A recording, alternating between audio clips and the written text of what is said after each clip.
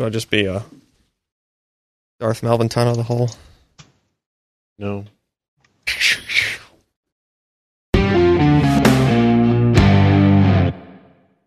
Hey everybody, welcome to the PC Perspective Podcast. Today's episode is 469, recorded on September 27th, 2017. I'm Ryan Shrout. I'm Jeremy Hellstrom.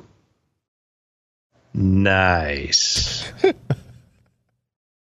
I'm Josh Walworth. And I'm Alan Malventano. Welcome to the show, everybody. We talk about computer hardware.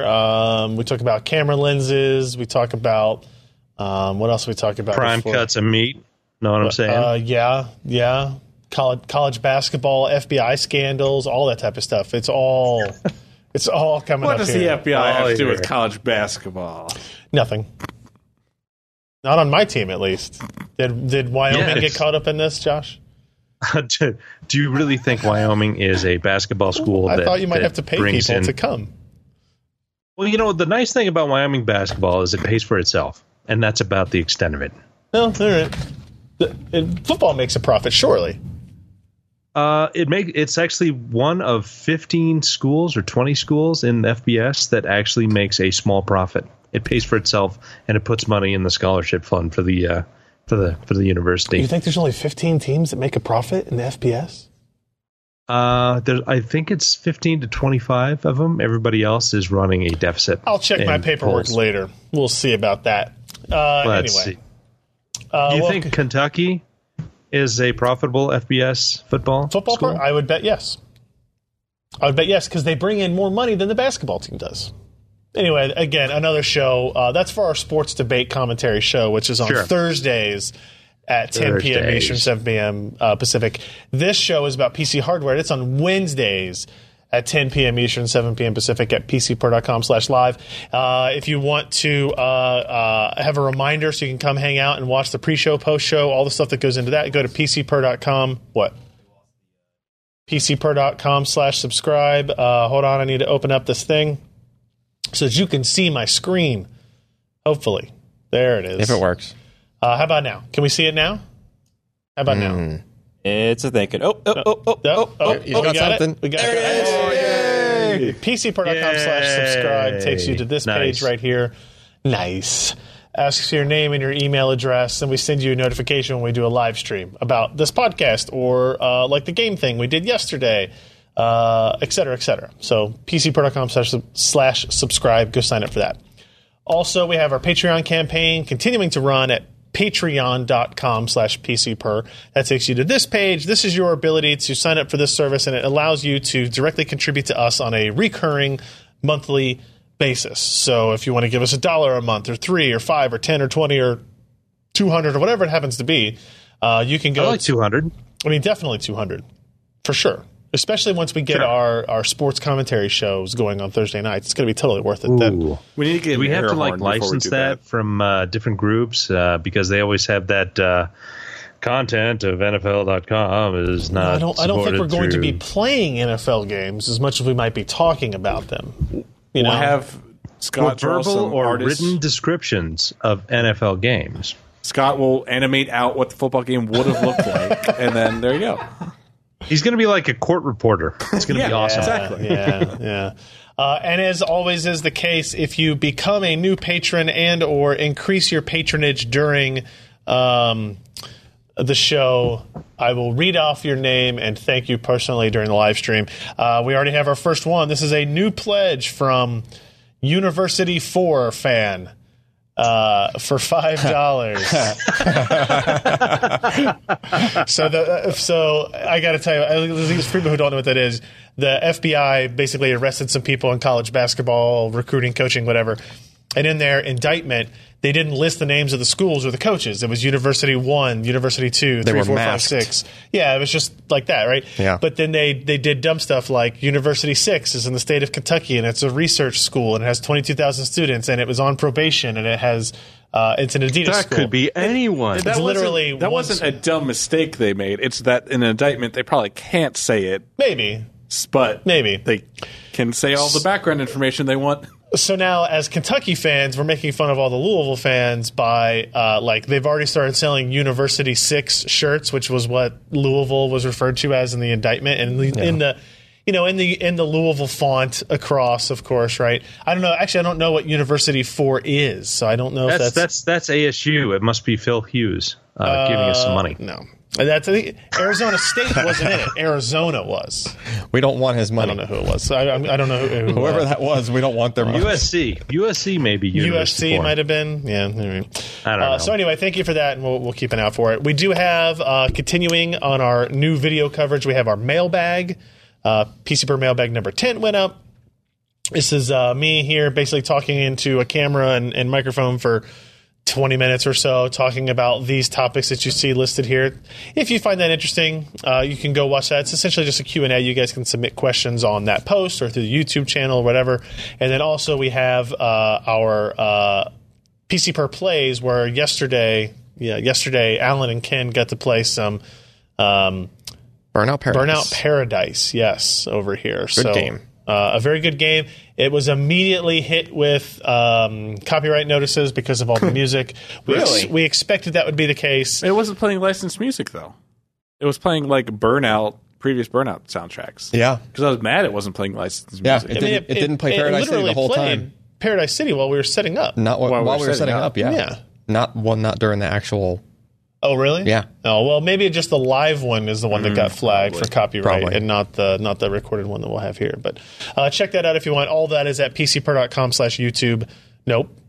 YouTube.com/PCPer. YouTube.com/PCPer. So, I mean, we could just make a redirect, I guess, but, you know.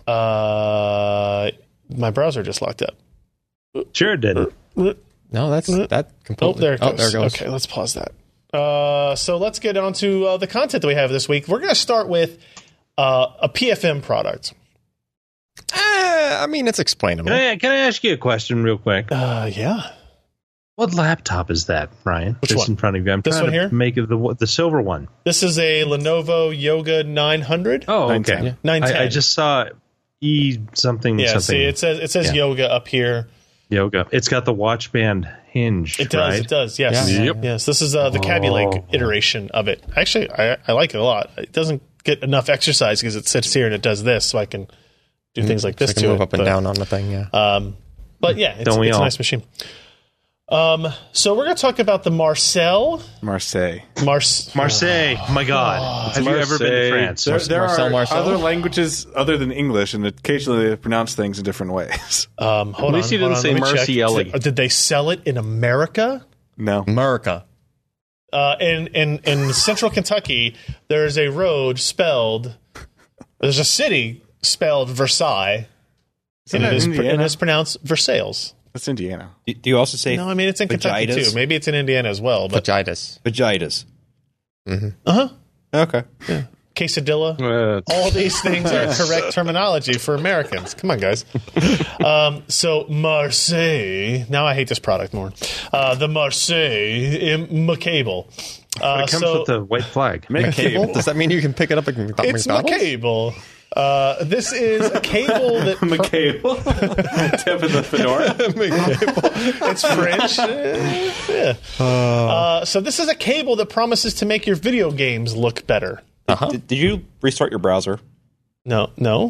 Do you not see it? Nope, I got a stuck image. That free. That's where it froze. Get it off the screen. There we go. That's better. That's where it froze. There we go. All right. Okay. All right. Continue on. Marseille mCable, the gaming edition. So this is a thing that promises to remove aliasing Among strictly other through the things. HDMI cable. Yeah, I guess what else is it supposed to do? Image processing. So I think it was Alan that posted this link in our company Slack chat a couple weeks ago. Yeah. And we all went, well, that seems like that's probably snake oil. Yep. Just like those $1,000 plus Audio Quest Diamond HDMI cables, so that your audio going over your HDMI source is as pristine as possible. Yeah, I have all those. We've seen a whole bunch of that bullcrap in the past couple of years. But this actually seemed like it had a chance in hell of doing something because it has a signal processor DSP integrated into the actual cable. Yep. So essentially, it is Go ahead. a perpetual Vaseline smearing machine. No, Yeah, no, I think that's exactly what it is. but it doesn't. Sweet. So, so we were doing some testing. So first of all, how much is this thing? $150? So I paid $150 for this cable. For an It's HDMI expensive. cable. By the way, this You know what PT You could Barnum have just said? smeared Vaseline on your screen. this cable, this I could do picture that for doesn't. $1.50.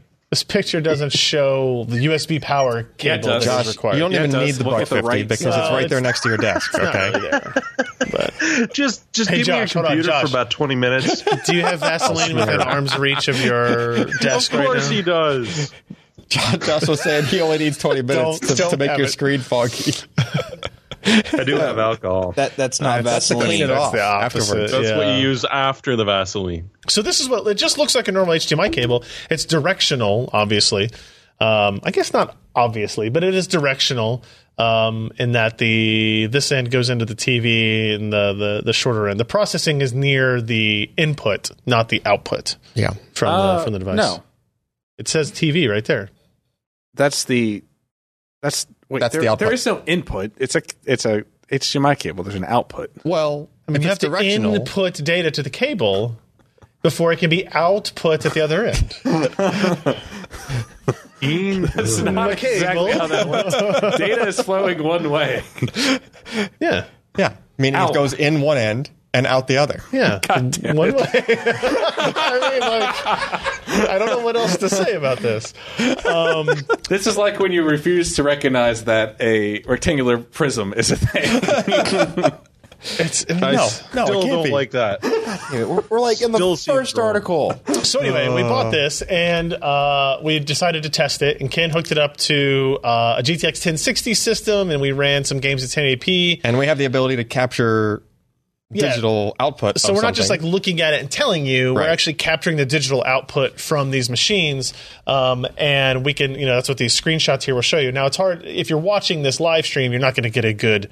Honestly, even if input you of this. scroll through the page, it's hard. Like you basically need to No, you need to click on the big. If you click on these pictures, you get a bigger version. you need to click on the big version. But if I was you, I would download those to your PC and then flip through them back in and some kind of pick viewer app or something, so that you can really go A/B comparison. You guys are the ones that spent the time looking at this, and it seemed like you were more impressed than you thought we would be. Yeah. By this, right? I mean, it's definitely doing anti-aliasing. I mean, I thought Where'd it go? there were some places where I thought that it was kind of getting rid of some of the texture detail, Sure. like in Tomb Raider, like on the on like Because rock I mean, the faces way and this stuff. is working is it's doing like frame processing. Yeah. But it's doing it at essentially no latency as well. Like there's no processing time that occurs. Right. So it's not very intelligent about it. That's true. It has to only work with a very short bit of information that has. Like it doesn't add any latency. And because of that, it's not like it's buffering an entire frame and looking at it after the fact. It basically has to maybe look you at should it. just restart your machine, Ryan. Hey Josh, I Something's don't need to take terribly computing wrong. advice from you.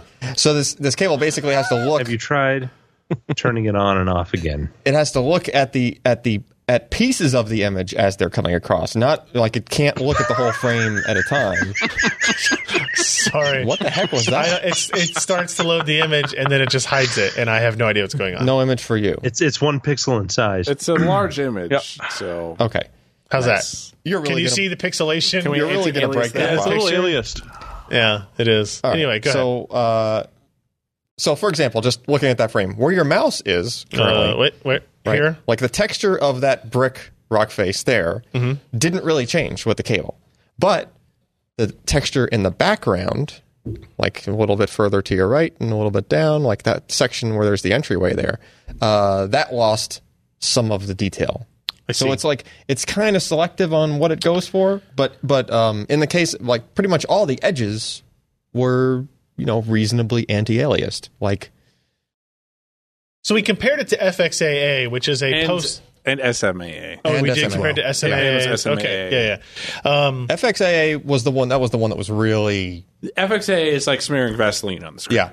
So So this cable did a better job than is the FXAA. the cable- sadomasochism the cable that it tears did- your eyes out. the cable did a way better job than FXAA. As far as, it was keeping way more detail than FXAA is like super smeary looking. Yeah. I don't even understand like why you would choose that after looking at it in comparisons. Okay. But then the other one was which one? SMAA. SMAA? Yeah. Okay. Josh's favorite AA. And that one was a lot closer to what the cable was doing. Maybe a little bit fuzzier than what the cable was doing. Right. Now, we didn't compare this to MSAA or SSAA. Right. We did. I didn't post the SSAA in the article. Yeah. I mean, it's clearly superior.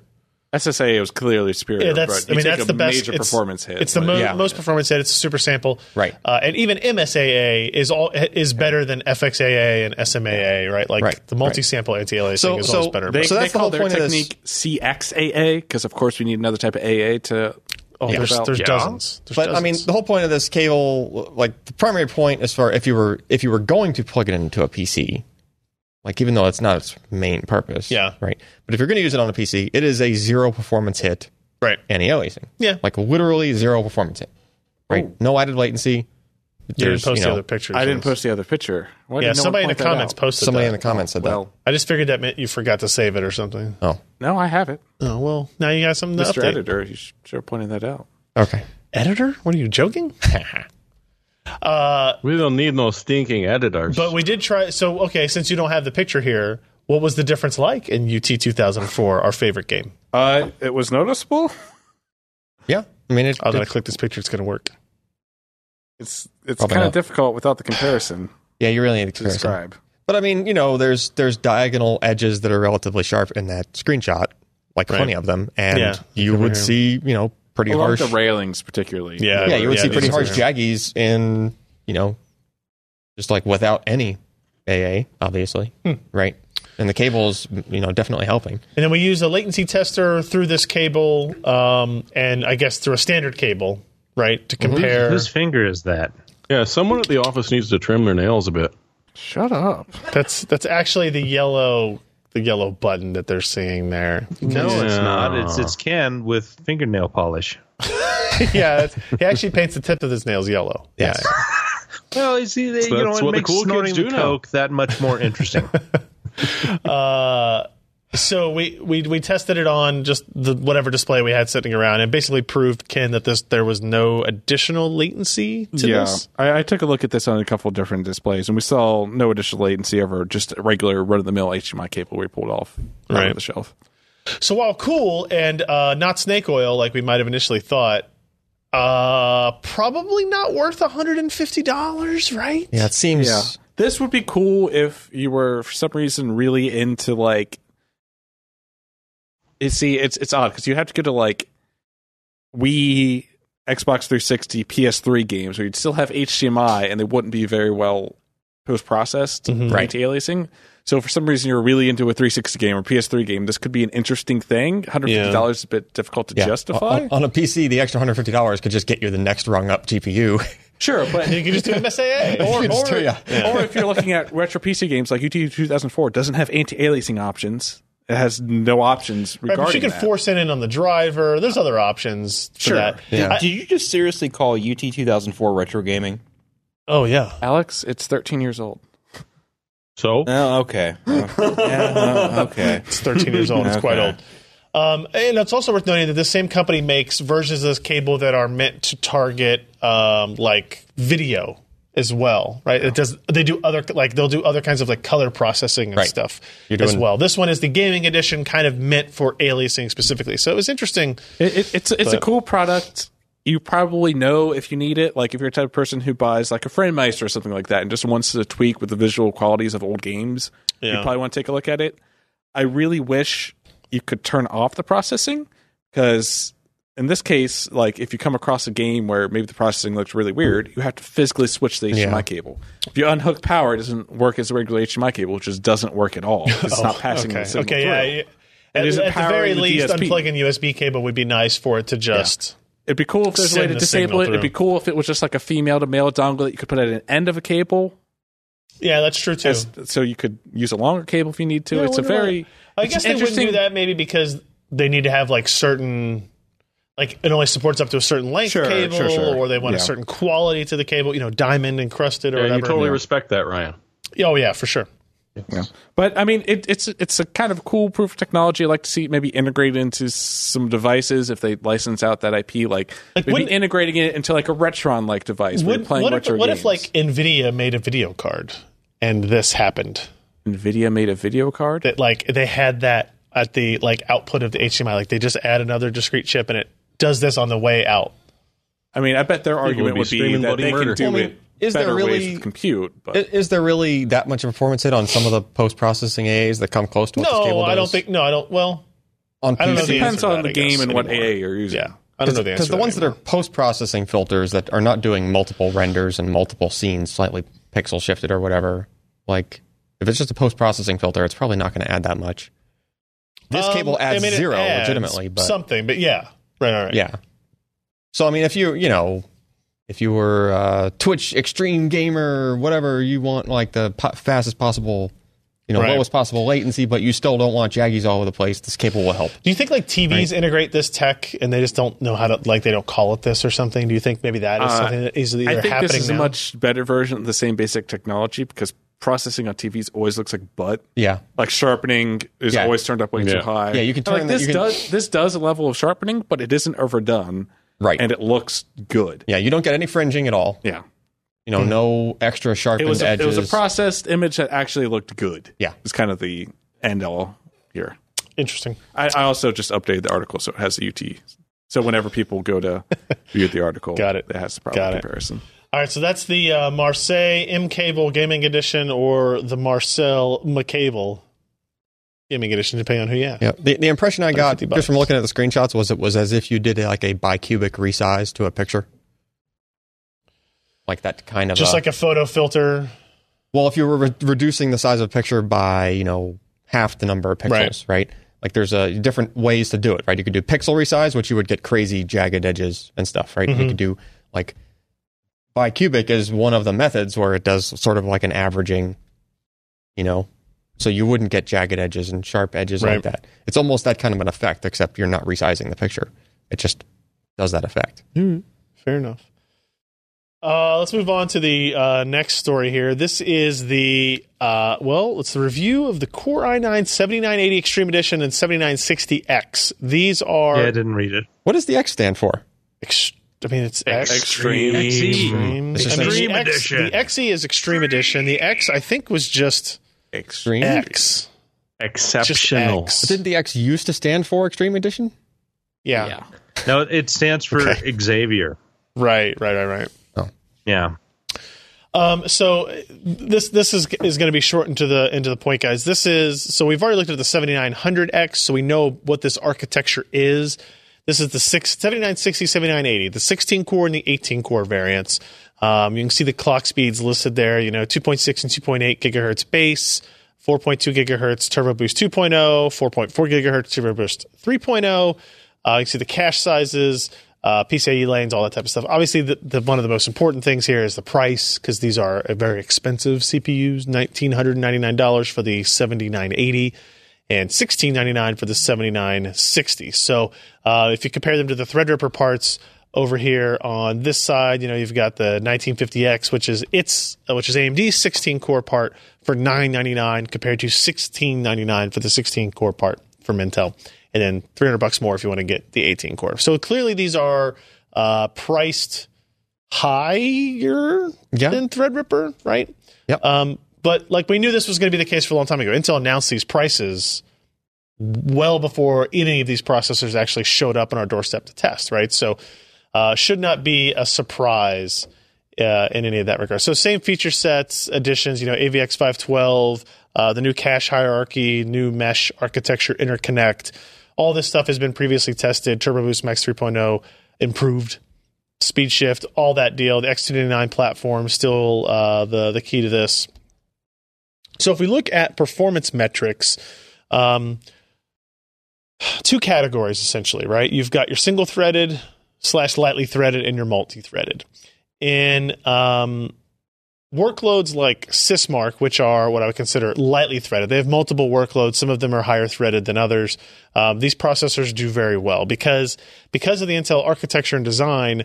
The CPU clock speed is actually pretty high in single threaded, like up to 4.4 gigahertz, which is, I think, is that the same? Actually, I've got my cheat sheet right here. That's only 100 megahertz less than the 7900X, right? So in theory, your single threaded performance on the 18 core should not be significantly less than the 10 core part, which is actually pretty awesome and not what we're used to seeing for multi-core performance in generations previous, right? This is all the advent of the turbo boost stuff. So let me go through. Let's see what makes sense to show first. Let's just go to the media encoding side and show a couple of results. There, okay. Take a look at the Slack. This is something you're going to enjoy. I did see that picture. Yes. Oh, damn it. Louisville. Yeah. The bracket. Yeah. No, I saw that. That's still good. Oh. Still funny. But hey, sorry to interrupt. No, you're fine. It was really funny. Yeah, okay. Made me laugh. So Audacity is a very single-threaded workload. MP3 encoding, it still happens. Like, this is still a workload that gets used when you do a video edit in an encode. You're doing an audio encode along with the video encode, like as a separate task. So interesting to look at these types of numbers. Single-threaded performance doesn't really vary a whole lot from the 7980XE through like the Ryzen 7 1700. Right, and if you kind of look at the 7900X, this is a lower is better, by the way, because this is in seconds. We're all kind of in the same range here with the 7700K. So it's actually a good score. The Threadrippers are behind, but not dramatically so. Then we started to look at multi-threaded stuff like Handbrake. Handbrake is surprisingly, it doesn't scale with core count as much as we would have thought. Yeah, I think it just kind of tops out at certain number of threads. I mean, because we do see an improvement going from 10 core at 261 seconds for that file to the 18 core, but it only goes down to 218, right? So it's not a significant drop for the amount of cores you're adding or the amount of cost. Yeah, I think it just tops out at 16, which kind of makes sense with what those numbers are doing, right? Like, the 18 just didn't do any these better. are essentially matched. Yeah. X265. So the pass 1 is kind of a sparse workload. Pass 2 is the more heavy multi-threaded workload. And here you can kind of see how this stair step pretty much works. But again, we see the 16 and 18 core pretty much on par with each other. Threadrippers a little bit step down. The 1950X is still very competitive in a lot of these tests, which is interesting to see. Here's our Cinebench test, kind of the staple of CPU testing these days. Single-threaded, you can see with the scores of 191, both of those high core count Skylake X parts, they match essentially the 7900X. They match or get close to the 7700K, which has been the darling of the single or lightly threaded workloads. And they're still, significantly ahead of what Threadripper and what AMD is able to do with Ryzen because of those IPC improvements or IPC differences that we have seen many times. And then for the multi-threaded, this is where you start to see the easy scaling across the board, right? So easy. Yeah. You know who Easy is? Easy It's the sister of ET. Right. Yeah. Okay. ET's sister, Easy. I get it. No, I got it. I'm with you. I'm still not laughing. It's an 80s joke, man. 80s. How about he likes Skittles? No, it's Reese Pieces. Which one did it actually end up being in the movie? Reese's Pieces. Okay, because I think Skittles didn't want to be in it. Look it up. It's their bad. Anyway. Yeah. Pavre basically scales the same way as the Cinebench multi-threaded. So you can start to see where these benefits, where these high core count benefits will start to count, like Blender workloads. We're seeing differences there. In general, performance in multi-threaded workloads is probably 10 to 12% faster from the 1950X, the highest core count Threadripper, to the 7980XE, the highest core count Intel part. Single-threaded is actually closer to like 30% difference. So, the highest core count Intel part has 2 more cores, though. Right? Dude, fix your stuff. Say again. The highest core count Intel part has 2 more cores, though. Correct. Yeah. To get that 10%. Yeah. We look at gaming performance, nothing magical here. It's pretty much, it's like a little bit slower than 7700K, but it's a little bit faster than the Threadripper. Actually, like Hitman and Rise of the Tomb Raider, it's, these Skylake X parts are noticeably faster. But again, we're looking at 1080p because we were just focusing on the differences where we thought we would see them. So not a big deal there, and that's everything we've expected. Now, what is interesting is power consumption. The 16 and 18 core parts essentially match the power consumption of the Threadripper processors, which is fine, right? It's not a huge deal, except I believe the Threadripper processors were listed as a 180 watt TDP, and these are technically listed at 165 watt TDP. We can have a discussion about what the difference of TDP versus power draw is. Yeah, everybody's lying at this point. Liars that lie. Yeah, they are all that. Mm-hmm. What I will say is the 10 core drew 238, and we're only adding 40 watts to get 18 cores. So that's actually pretty impressive. Yeah. But what's maybe more impressive is the overclocking. So, first of all, let's talk about the performance metrics. Let me skip down here. We were able to get this guy to 4.3 gigahertz on all 18 cores, which is actually pretty good at 1.2 volts.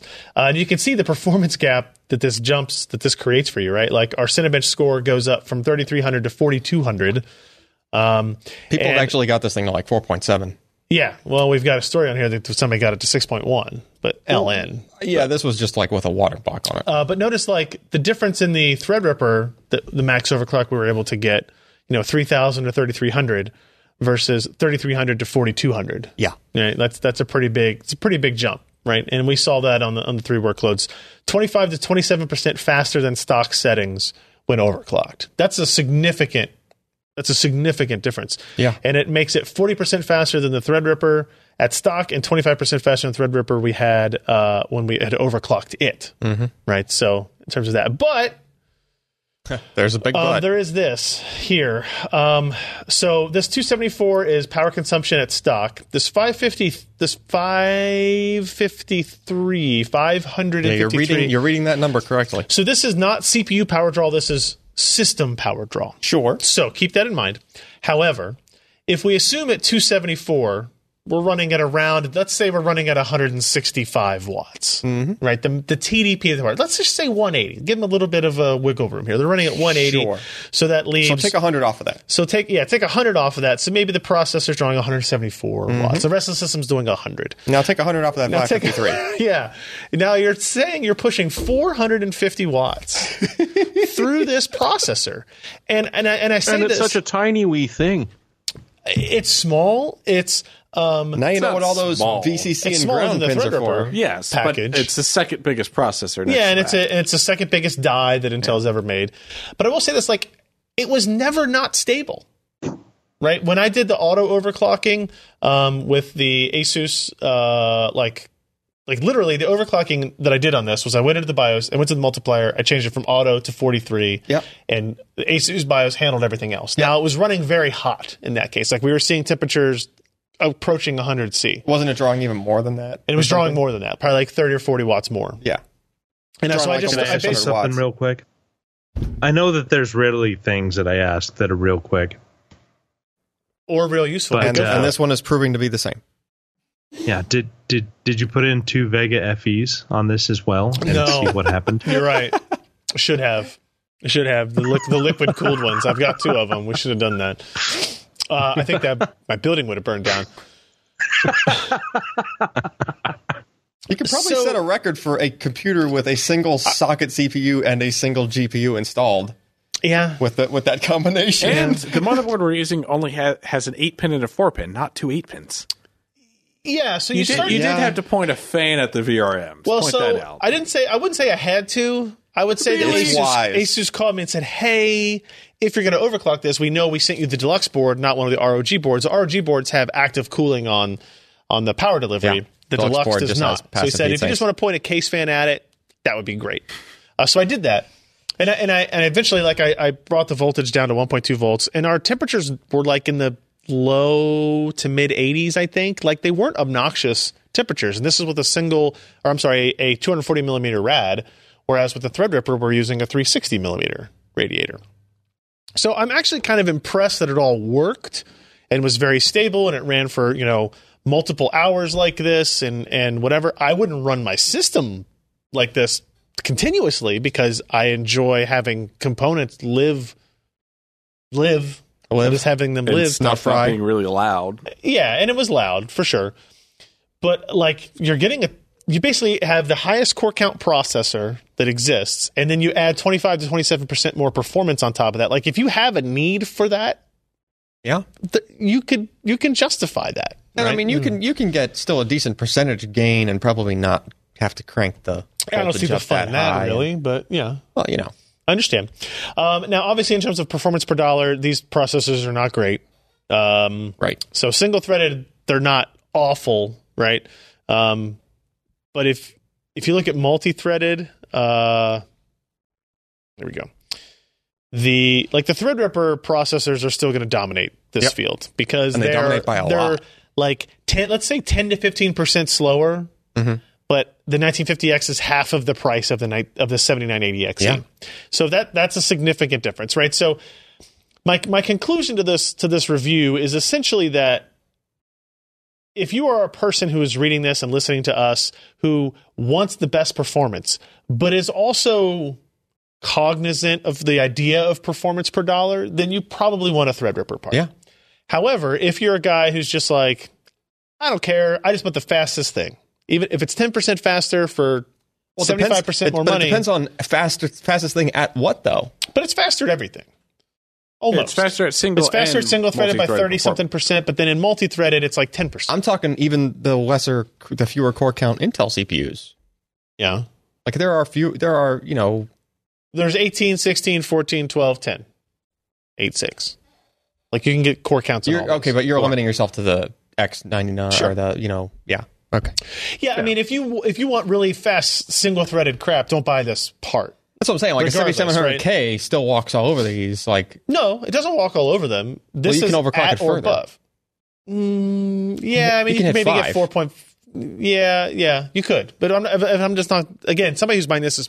Yeah, they probably want more than just 4 cores. Like the idea is you have to have a need for a lot of cores if you're buying an 18-core processor. Sure. Now, when you get to that position, I want the Threadripper 16 or the Intel 18, right? If you're a guy who's just like, I don't really care about the money side of it, get me the best, this is that part, right? So Intel did their job of reclaiming the performance crown that they had lost to AMD, which they were not happy at all. But it is twice the cost. But it is an expensive part. Yeah. So keep that in mind. And it's look at this picture and I look at this and I think, oh, that's one of those socket 11 LGA 1150. Oh wait, no. This is the LGA 1150 part. I'm going to start ripping off BGA packages for the next photo like this. This giant thing, I forgot. You forget how enormous it is by comparison to these other consumer platforms. So pretty big. That's the review. What is Ryzen? It's 938 or 945. I can't remember. What's the question? AM4. How many pins? How many pins? I don't know. The last pin number I can remember from AMD is 939. Boy, that's a long time ago. Well, and then it went to 940, right? Like it didn't change future-proof. very much. That wasn't a good idea. No, it's always been 900 and some odd. Yeah. All right. So before we get... Oh, wait. Hold on. I do want to mention this because we talked about it real quickly. There was... Who did this overclocking? Jeremy, do you happen to know? How did I forget this? It was Deb Bauer. AM4 is 1331 pins. Oh, yeah, that's right. They didn't make it the cool number. Oh, just like Threadripper, they made it 4094 instead of 4096.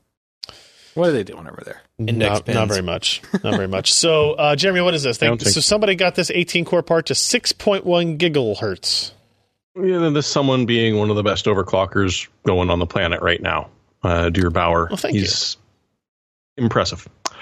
So yeah, with a little LN2, some good thermal paste, 6.1 gigahertz on every single core, with the system drawing up to 1,000 watts off of the wall at 83 amps on the 12-volt rail, with the CPU being the vast majority of that. So if you thought your power draw was high. I did. I mean, I still do, but yeah. This was also delidded and relidded. Yes, absolutely. What was his Cinebench score? 5635. Ours was 4400. He got another 1200 points over that. He got another 7900X out of it. 1200 is like it's another 10-core processor worth of performance. So he basically got like a 50% overclock compared to your 20% overclock. Yes. And then he stuck a Titan XP in there and managed to blow through 3 single-card world records. 45,705 in 3D Mark 11, 35,782 in Fire Strike, and 120,425 in 3D Mark Vantage. I guess, yeah, physics score really does bump up your average. Yeah, I feel like it might be a little weighted unfairly at that point. Like, I don't think your actual game performance would increase by that proportional the amount. XP was at 2.4 gigahertz as well. Yeah. It's not like and he so left essentially, he's delidded it. He slathers heat paste all over it, and then sticks the LN2 container on top of that. Yeah, He even attempted to mill out the middle of the IHS to achieve a balance between direct die cooling and using the IHS to prevent bending. That's awesome. Wow. His videos are really once it hit about a negative 110 Celsius, it started to crap out on him, so he couldn't really get it far enough. I was hitting 110 Celsius the negative other 110. That's interesting stuff. Before we get to our next story, another we had a Patreon edit from $1 to $3.99 from David Cameron. $3.99. Did you say David Cameron? PM. Oh, shit. How do they spell it? Are we talking about the idiot stick from overseas? Well, we can't call him that. He just donated money to England. us. Yeah. Yeah, he's not an ex-idiot. He's a big current idiot. Yeah, well, fair. He's got competition nowadays. Thank you very much, David, for the bump up there. Enjoy the pig. There was another Intel announcement. If you don't know, you don't want to. Yeah, there was another Intel announcement about the 8th Gen Core Coffee Lake news. So what's interesting about this is that this processor, we can't talk about performance yet. We have it here. We've run over all numbers, all that crap, but we can't talk about performance. But somebody leaked out all the slides, so as a result, we got to tell you about all the information on the slides several hours after the person who had leaked all the information out on the slides got to tell you about that information. Whatever. I'm over it. I don't give a crap. Here's what you need to know. It's Coffee Lake S. It does require a Z370 chipset. Only Coffee Lake S will work on Z370 chipsets. Coffee Lake S? It's Coffee Lake S. It's the S is like the desktop parts, right? I don't remember ever hearing an S after we usually omit that one, and everything else has its usually just Kaby Lake by default is the consumer variant, and you go U, Y, sure, all that stuff. So for Coffee Lake, it's essentially the same structure, the same architecture, same graphics. It's just different core counts and a new chipset. Now, Intel claims that they needed the new chipset because the move to 6-core processors changed how they have to do power delivery to these systems, and thus the new motherboards were required, right? And I know there's a lot of complaints about this, the fact that if you have a Z270, you can't put one of these Coffee Lake systems in there, and or you can't, I don't know why you would. If you have a 370 board, you can't put a Kaby Lake part in it. But what about a Z170 board? Because I've got a couple of those. Probably not. I mean, you should try it, Josh, and see what happens. Is it actually physically keyed differently? Supposedly, no. I'm pretty sure it's not. It's still 1151.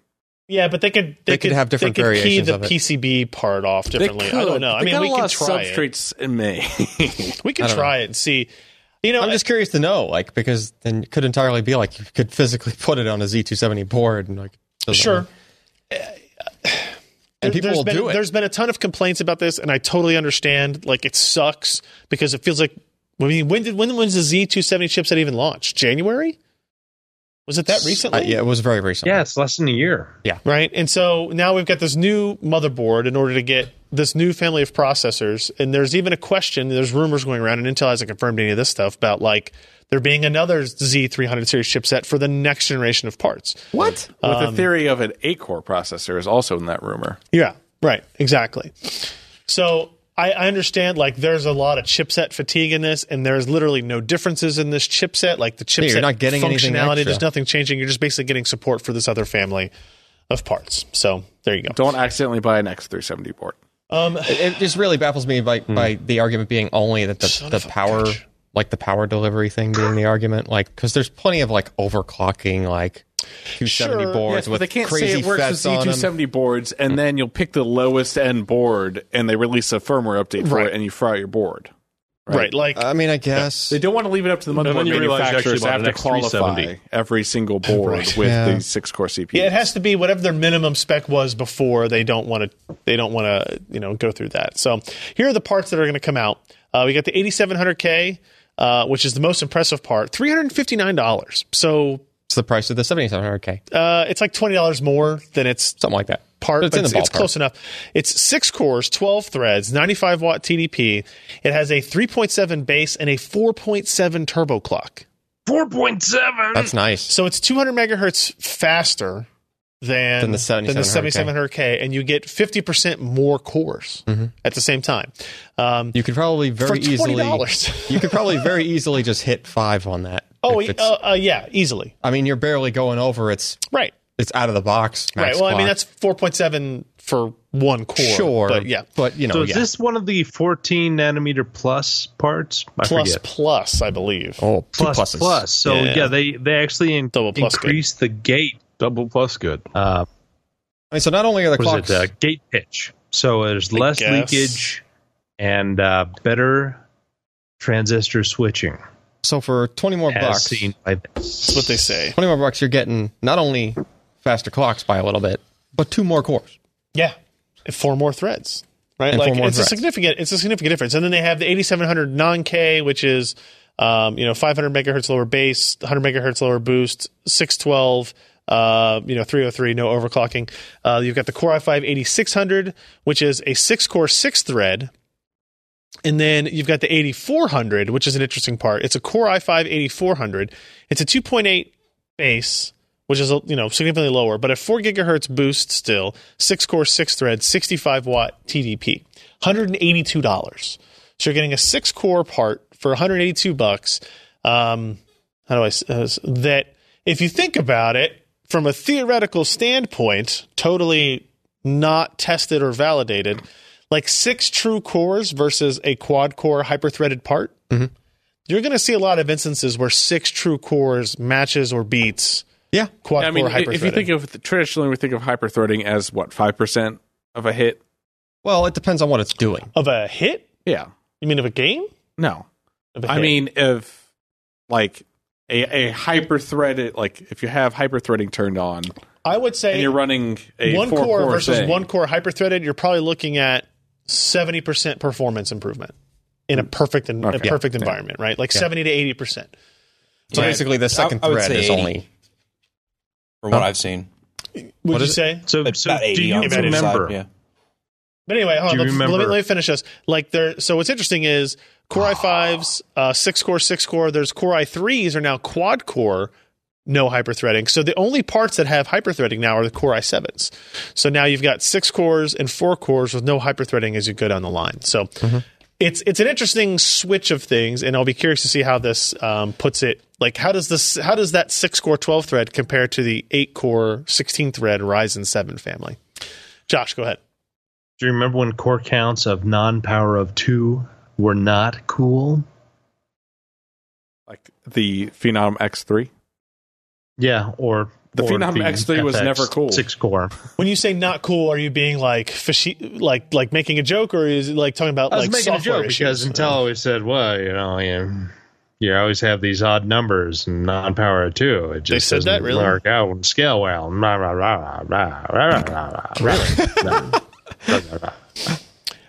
Just like that. Well, I don't remember those lines exactly coming from Paul Otolini or whoever. But not Paul, but other guys. I don't know.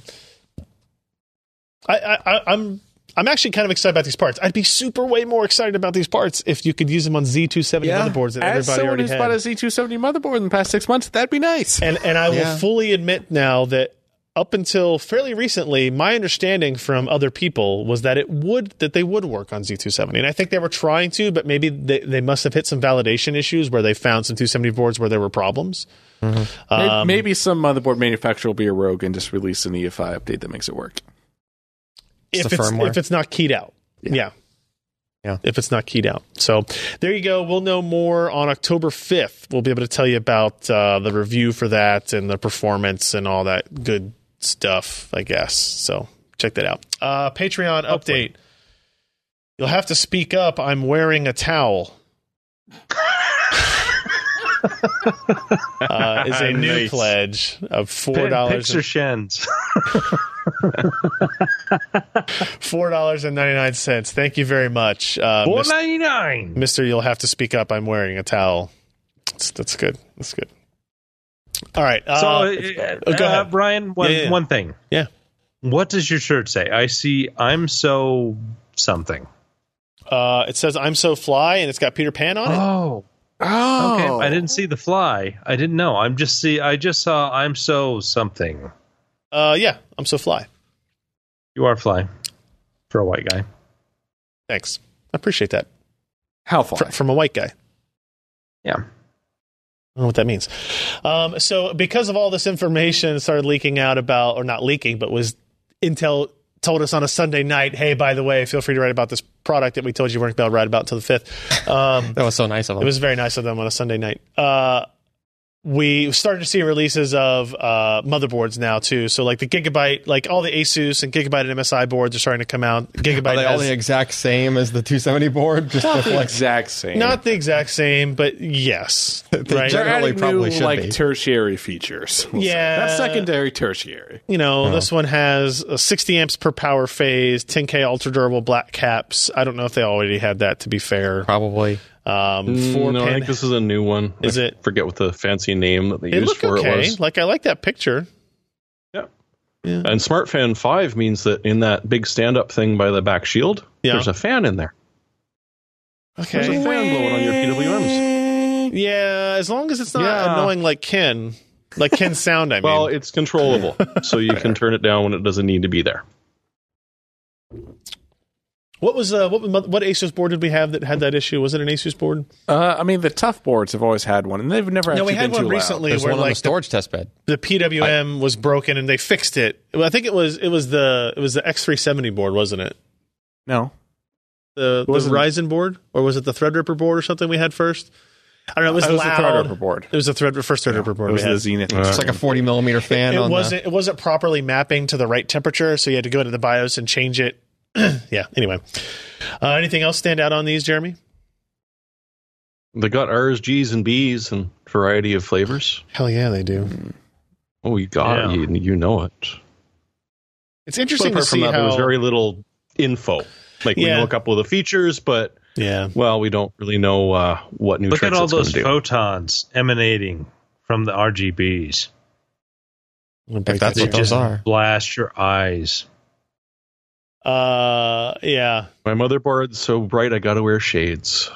Probably we won't have it. Well, whatever. By the time next week's podcast rolls around, we'll have. I think will it be the 5th or not? Oh, the 5th is a Simple Thursday. It's disappointing. No. All right, let's talk about. Oh wait, what else do we have on here? There's more stuff. Kaby Lake is incompatible with the Z370 chipsets. It's not apparently anymore. It is. Although there is a kid drowning in chocolate. Yeah. Willy Wonka. Yeah. She deserved it. She did. Wait. Dumb kids. Who? She was Veruca Salt, right? Yeah. Yes. Or was Veruca the blueberry girl? Yeah, that was the blueberry girl. Oh, okay. That was this one. That was like the German fat kid. right? That was the fat Swedish kid or whatever. The fat German. Yeah. One of those. Whatever. So yeah, there's that. Okay. Moving away from Intel high core count processors, whatever. AMD released a driver that enabled RX Vega multi-GPU support. Isn't that right, Jeremy? This is absolutely true. I hate Relive 17.9.2. I think I hate the mGPU moniker. Isn't it Relive? It is Relive. Okay. Everybody uses the mGPU now, including AMD and NVIDIA. But every time I see mGPU, I think mobile GPU. Yeah, Vega is particularly a mobile form factor. No, definitely not mobile. Unless you want your laptop to last 3 minutes on the battery. Really, I see it as 1000 GPU. Fair. Anything 1,000th of a GPU? Anything interesting stand out, Jeremy? Well, depending on how they did the benchmarks here, the scaling is pretty nice.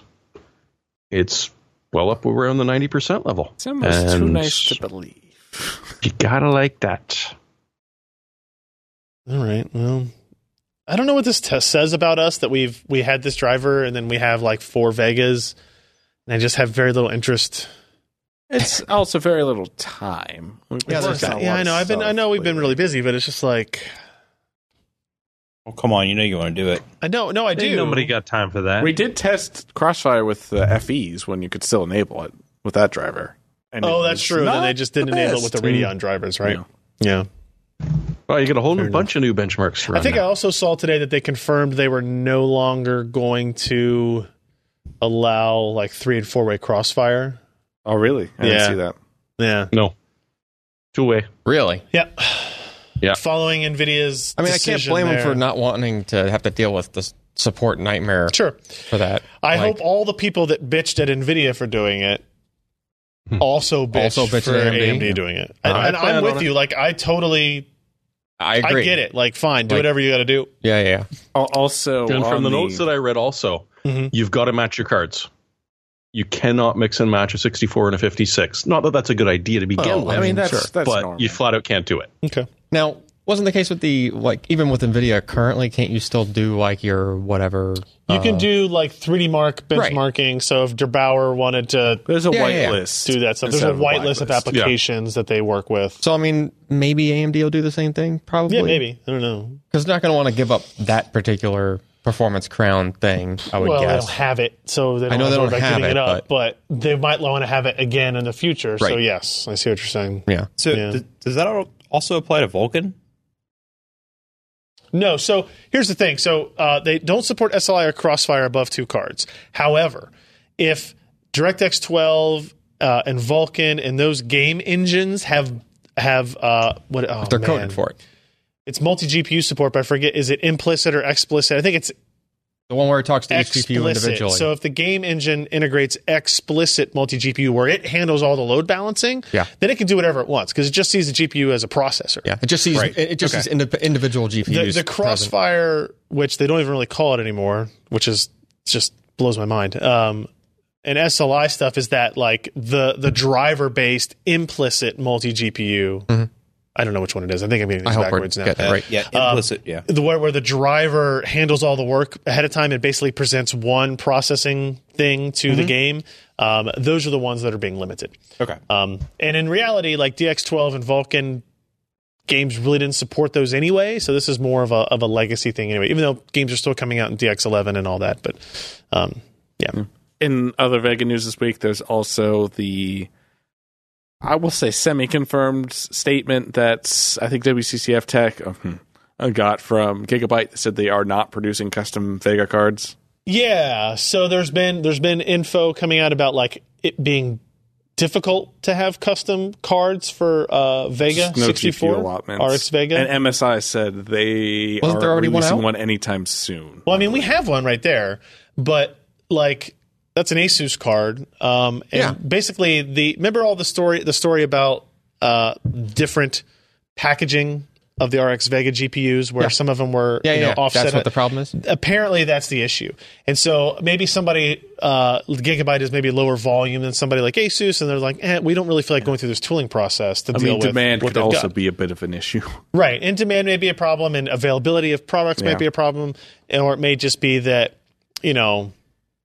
Asus has the inventory and the ability to go to AMD and say, we only want this one type because we're going to make our chipset of it, and everybody else has to fight over the other stuff. So, but Gigabyte kind of unofficially confirming that they were not going to make custom RX Vega 64 cards for the life of the RX Vega 64 card. Like I think MSI said, we're probably going to do them, but we don't know if it's going to happen this year, right? and Asus already has theirs, but Gigabyte was just like, Nope.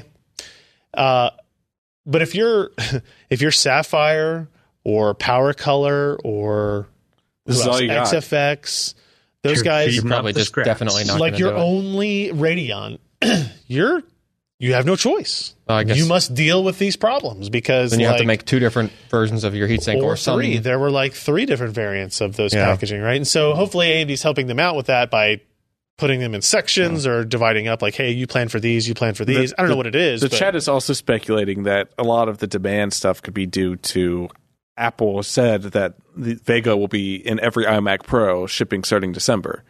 So AMD could very well be putting aside a large allotment of GPUs and sending them to Apple's way. I would like to know. That means even Apple's going to have the headache of trying to. I bet Apple's not going to have that headache. I bet Apple's only going to get one package. They're only going to get one version. Sure. I would like to know what the volume of Apple that is doesn't versus get the volume of headaches. discrete GPUs. Like, Sure. I don't know. They get Jim Keller. I have a secret message You know here what? that says availability from AMD is the primary issue. That's because You know what makes me sad? Like it has to, right?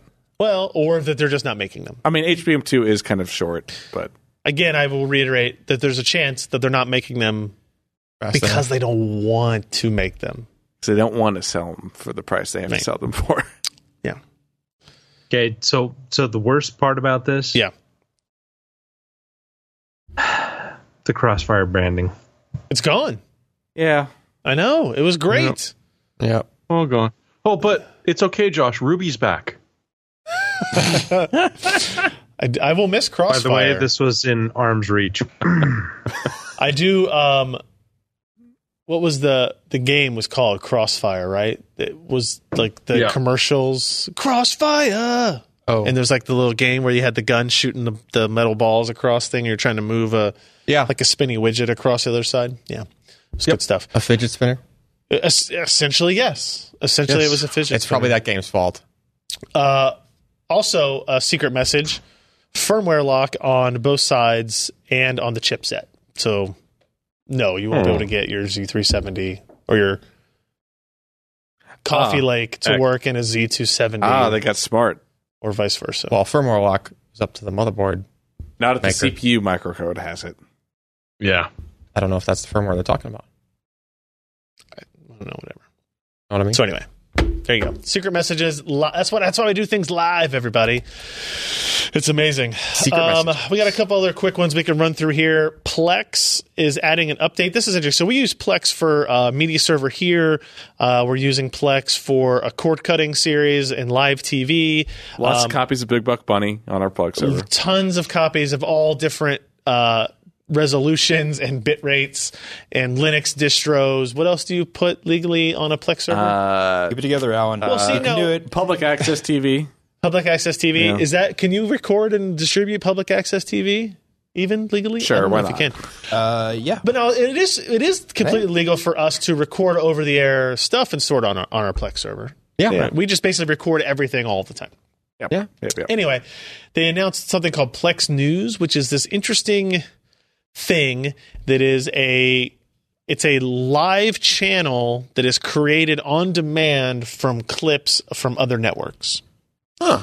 Right? So CNN, who does he list here? CNN and CNET, right? They have news channels, CBS, KTLA, some local guys. And basically what it does is you tell them what kind of news you want, or you just kind of go with the default. And you get up in the morning and you start your Plex server and you go to this My News channel, and it basically runs through these clips that it's gathered from all these places.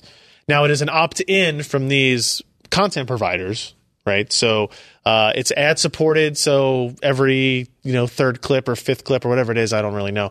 There will be an ad that gets intercut between it. But then, like, as you're watching it, if you don't like that channel, you don't want to see any more of that topic, you can hit a button and go back and say no more of this channel. And then the next day when you get it, it won't include that in your feed.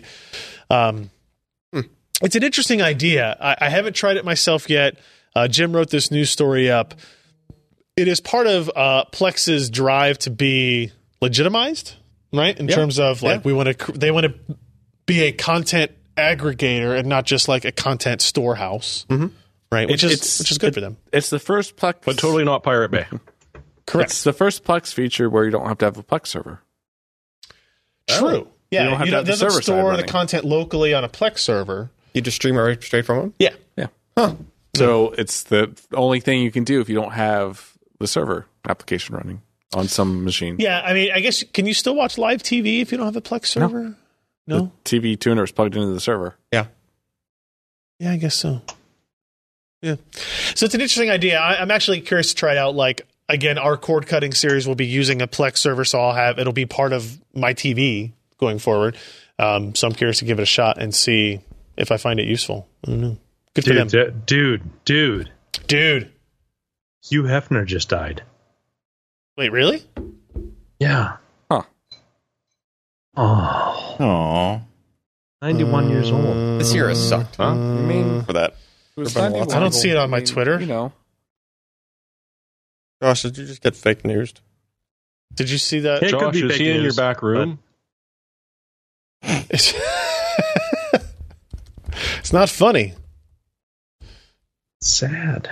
Wikipedia hasn't changed it yet. Breaking. CNBC is reporting that Hugh Hefner. No, CNBC is reporting Hugh Hefner has died at the age of 91. Fake news. Yeah. Probably with a smile on his face.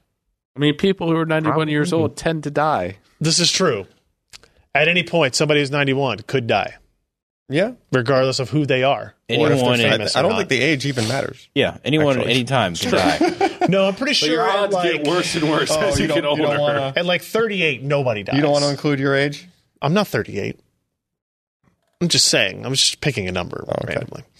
Let's talk about this. I don't really have much to say about it. Imagination, a company who has recently sold off parts of it to a Chinese company and used to be the graphics provider for Apple chips and is no longer. They're trying to find their place in the world. They announced the PowerVR 2NXNNA, which sounds like a wrestling brand.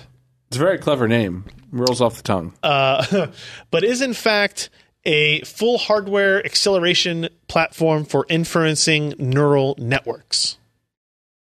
Okay. So it is inference, not training. This is what I keep trying to call it a GPU. This is a processor that would be in a VR headset or in a phone or some smaller device, in an inference type device. Josh, anything interesting stand out to you about this or what they're trying to do or this kind of effort they're making to maintain relevance and still be, I think relevant? Maintaining relevance and treading water is an interesting push for this. Other than that, I don't know. Fair enough. They also announced a new GPU architecture, but I haven't had time to dive into that yet. I got all the documentation for it.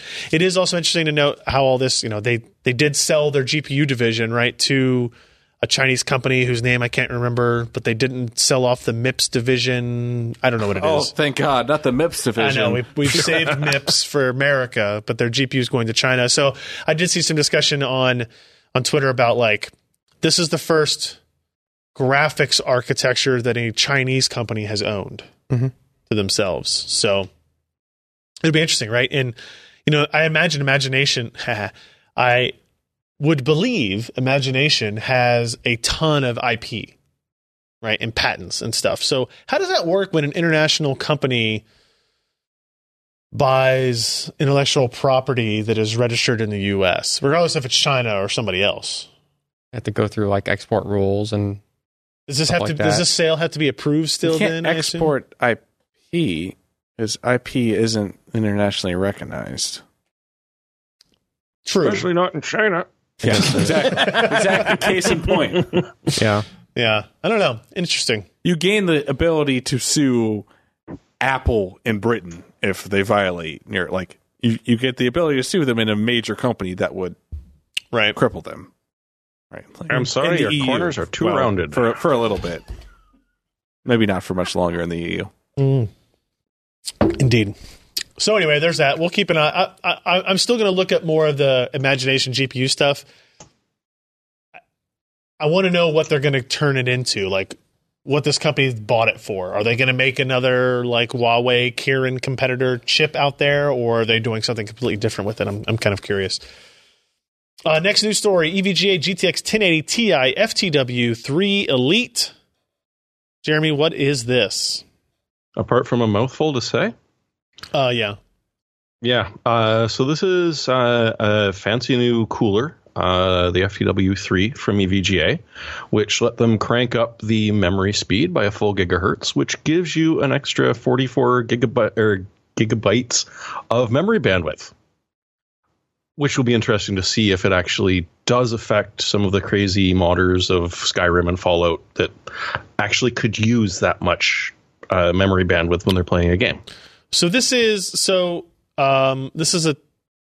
GDDR5X, right? Because it's on a 1080 Ti. Yeah. Yeah, right. Yeah. And it was originally at 10 gigahertz. Is that correct? No, 11. It was originally at 11. Okay. It was the 1080 that was at 10. 484 gigabytes of memory bandwidth. Right. So this is just a pre-overclocked memory setting from this EVGA card. Is that right? Yeah. Okay. Yeah. With fancy new ICX technology. And, I mean, it's an interesting lineup. It's probably not the same. It's not like they're just taking the same memory and just overclocking it by that force stock. It's probably faster. Micron might have new... Right, it's probably faster memory. New modules. Yeah. With faster timings. Yeah. It could be. But like NVIDIA didn't release a 12 gigahertz model of this. Because remember, if you remember back, they did announce a 1080 with 11 gigahertz memory on it, right? Sure. When they announced the 1080 Ti, they also announced the lowering of prices of the 1080 with 10 gigahertz memory, but then also a 1080 with 11 gigahertz memory. And it never really turned into anything. It was either not useful or not performant enough to really matter. Like we never got, if something like that happens, usually an NVIDIA partner is sending me GPUs to look at and test, and that never really happens. Comes in white and black. Yeah. Their ICX stuff, Elite white.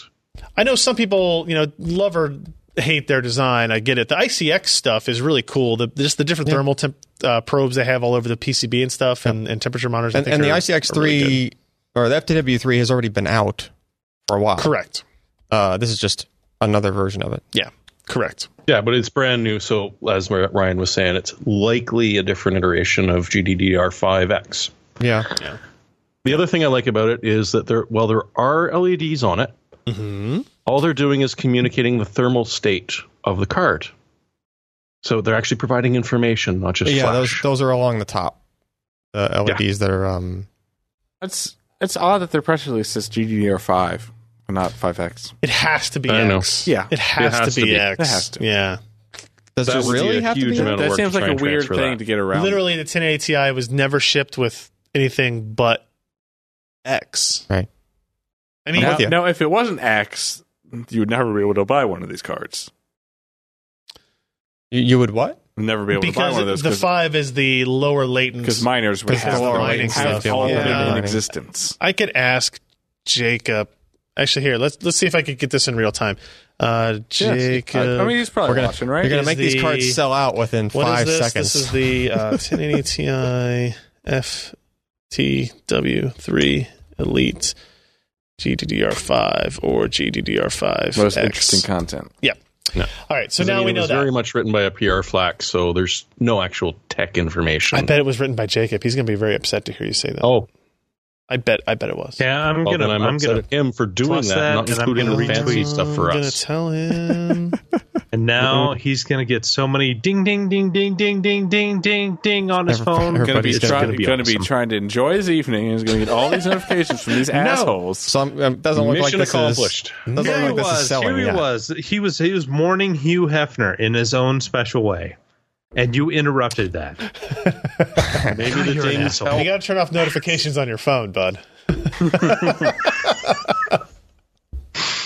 It makes the screen really slippery. You got to mute it. All right, one more news item. One more news item. We should have mentioned this in line with the Plex, but the NVIDIA Shield TV, they got a modest price drop not really a price drop. It's now available for as low as $179. So the Shield TV, 16 gigs, so the non-hard drive model with remote for $179. They basically, it's not a great deal if you think about it, because for $199 you would get the 16 gig with the remote and the gamepad, right? Which sells separately for $60. Which is a $59 product. Yeah. Now they have removed it and only giving you $20 off the price. Now, the reasoning here is pretty obvious, like the Apple 4K TV. Apple TV 4K was launched at $179 at its minimum amount, and this is now matching the price, right? Because they didn't want to be more expensive in there. So it is available for that. I still think it's a really good device where it needs some more applications, like not the Shield itself, but Android TV. But overall, the Shield TV is still the best kind of like cord-cutting multimedia product that we have available to us. FTW3 Elite is on Newegg for $850. I have an answer from Jacob. This is why real-time media is so amazing. Oh, GDDR5X is correct. And he gave me, it's the Micron MT58, K256, M321, JA120A. So obviously newer chips. Yeah. Obviously. So it's not necessarily that you're overclocking them so far. It's just that the DDR5X can just go faster. Yeah. It's the new frequency. Right. Yeah. Holy cow, Jacob is a fast guy. He's good. I imagine he's got like a special notification sound of like, oh, crap, Ryan messaged me. Uh-huh. Oh, that's right. I am verified. It sends a special push through, even if you have your notifications silenced because you're honoring Hugh Hefner in your own special way. Verified notifications come through. Mm-hmm. Yeah. It was also part of the turn it to vibrate and carry on. It was part of the 280 character update, actually. $850, man, that's a lot for a card. Yeah. All right, let's get to our picks of the week. My pick of the week actually comes in courtesy of an email that came into us that Jeremy showed to me, that one of the listeners of the podcast, readers of the site, I guess I don't know how much I want to say. He basically left a company he was working at to create this game. It's called Silicon Zeros, yes. Right? Still thinking of Hugh. I know. The idea is that it is a game with challenges where you're essentially designing a processor. As you go, a little it starts out very simple, like you're just moving an adder and an input. And then you make it a little bit more complicated and a little bit more complicated, and you add these different things to it. And I played it for about 15 minutes this evening and got to like the third or fourth mission or whatever. Oh, there's missions. It's a puzzle. It's a puzzle game, right? They give you a target on the left. Oh yeah. I was just starting the section about memory when we had to do the podcast. Sweet. So this is it just came out September 18th. He just launched it. It is $14.99 on Steam. And there's a soundtrack. You can buy it with the soundtrack. So now I'm curious. I want to listen to more of the music. What's that? No Linux. What? Well, if he's listening, maybe that's an indicator that he should try that. Right? Program a port inside the game. Get a Windows machine. Is that the Papers lady that just said puzzle complete? Maybe. So you see, like it's the story, if you want to call it that, behind it is like a teacher who is like teaching you about computing stuff. This is great for like kids that want to learn computer stuff. Yeah. My only learn on Rocky's boots on an Apple II. Yeah. There you go. I mean, it looks like it gets pretty complex. Wow. So hopefully my mental capacity can handle it. No promises, I guess. But it looks pretty interesting. You know, there's no tutorial up front, I would notice, but like in the second or third mission, I keep saying mission challenge, it says like, hey, I know we're not telling you how this works as you go, but this is part of the process, and we'll bring it all back around in a little bit. So Silicon Zeros, it's on Steam. $15. Fan of the show, fan of the site. So there you go. Here's a good GIF about what it is, Alan, right here. So you can see it does have clocks. Clocks and latches. Yeah. Build complex electronics from a variety of simple components like adders, latches, and multiplexers. Travel back to the 60s, to Silicon Valley's very first startup, and do your best to keep the whole thing from imploding. Solve more than 70 puzzles. So, yeah, original soundtrack by Craig Barnes, composer for Streets of Rogue and Inyo. I'm sorry to say I don't know what those are, but I will play this game and listen to the music. So, the The developer's name is Pleasing Fungus Games. That's pretty good. There you go. Silicon Zeros. Kind of fungus. Silicon Zeros. Check that out. All right. Josh, you got something for me? I don't know. Do I? Is everything a fight with you? I don't know. Do you? I'm thinking. Oh, yeah. He chimes in all the time when you're not talking to him. All I ever wanted was an Echo with a camera so that they could show me at my worst and expose me at my best. Yeah. And suddenly it became true. So here it is, the Echo Spot. It's got a screen and it's got a camera. So when I ever say, hey, Echo, show Raylene Richards. First of all, that's not the word. You can set it to that. You can? Oh. I can set anything I want. No, and that's not you know true. what? It'll show a picture of me looking at a picture. Good morning. Whoever. It's 6:30 a.m. It sure is. Shut up. I'm going to dismiss that. You know what the best thing about Anderson this? Cooper. I like the clock It is the thing. size of a baseball, and so you can chuck it across the room at a pretty good velocity. There is a clock face to it that looks $129 seems steep. Excessive? Does it? Yeah. I mean, Echo Dot is I think $50. it's about where it should be. But it does Probably. it does all of the other Echo stuff, right? Yeah, it does. Yeah, Okay. yeah. It just has a camera and a thing on it. So That'd be really cool. Ken was saying earlier that people but it's like no use this as Billy baby Bass monitor. Billy Bass that's talking. Yeah. I mean, that's True. just not as good. Use a built-in speaker, connect the speakers through Bluetooth. I imagine the integrated speaker's not great. Kind You of know like what'd the be Echo really Dot. cool is if the Plex briefing stuff worked on this. It would just play on through it. That'd be cool. Yeah, it would be. They should be able to develop that app. I I don't would know if think they so. want to or not, but they have like a Plex app for Echo where you can control your Plex clients. Okay. Yeah, it's a good idea. Probably has a frame rate of like 10 frames per second or I something. bet I mean, fine. it's got like video chat. Like it's one of the things to do is video chat, right? So it's gotta have some sort and they of- show it using as like a baby monitor. So you put one in your room and one in the baby's room, and you can spy on the baby. Yeah. That's an expensive baby Do these monitor. have? Oh, does this have built-in smart things and stuff support too? No, only the Echo Plus does. Oh, okay. The Which Echo, they announced the a Echo whole bunch of Plus stuff today. is the device, the newer device that can act like a smart. Yeah. So home this hub. one's it's only $20 more for the Echo Plus, no screen. Apparently, a better speaker, and it builds in what is it again? Zigbee controller into it, so you don't have to have an external device on your network for it, which is kind of nice. And it also comes with one light bulb. Yeah. One Philips Hue light bulb. All right. Has Echo Show been around for a long time? A couple of months. Yeah. Okay. I remember, and when you see a commercial for it on TV, it's always followed by the Intel jingle. That's how which we know very well here. Yeah. All right, Jeremy. Well, there's some good news about Coffee Lake not supporting the Z270. Yeah, what's that? Suddenly the boards are getting a lot cheaper. Nice. Like, say, after you do the mail-in rebate, $150 for a Z270 Gaming K3 from Gigabyte. Not too bad for Canada.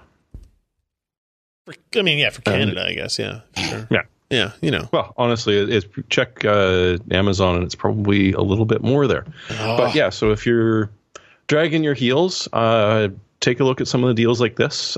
Take a look at some of the older Kaby Lake processors, and you can build yourself a seriously nice machine for a lot less than you might think. Yeah, I guess I didn't say this during the Coffee Lake news story, but don't buy a system right now. Right.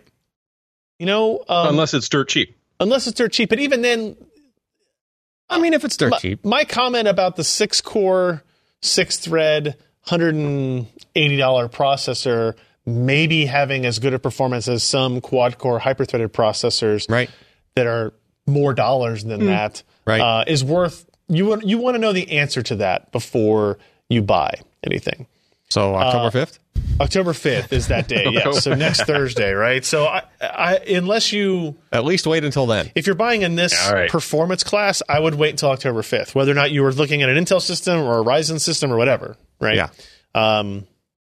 Which is why Intel didn't want this to leak out, a week and a half ahead of time. But, sure. Tough toodles. But I mean, that is also always the state of buying a PC. It's like, well, if I just wait, something better will come out.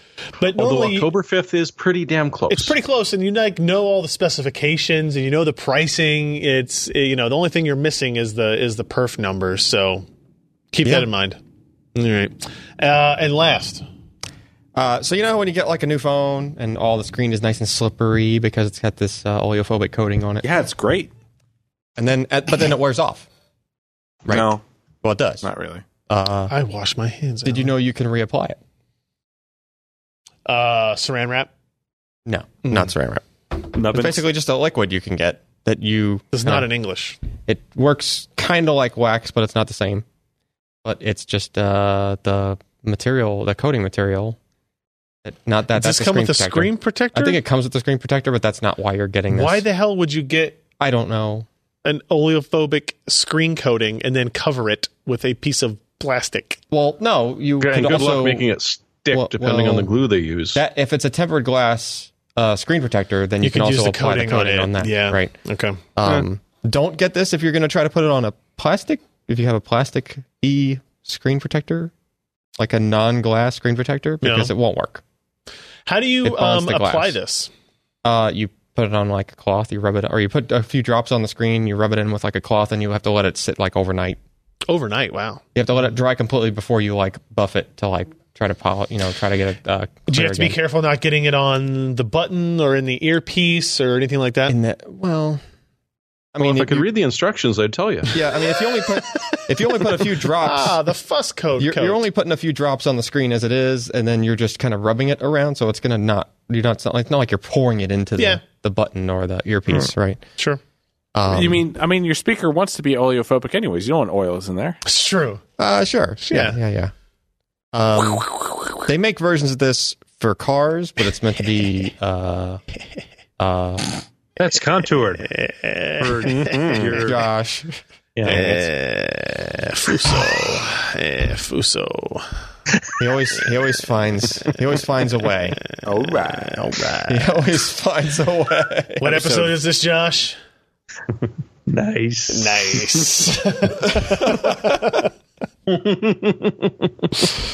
Anyway, so that's a thing if you want to get that coating back on a device that's not new anymore.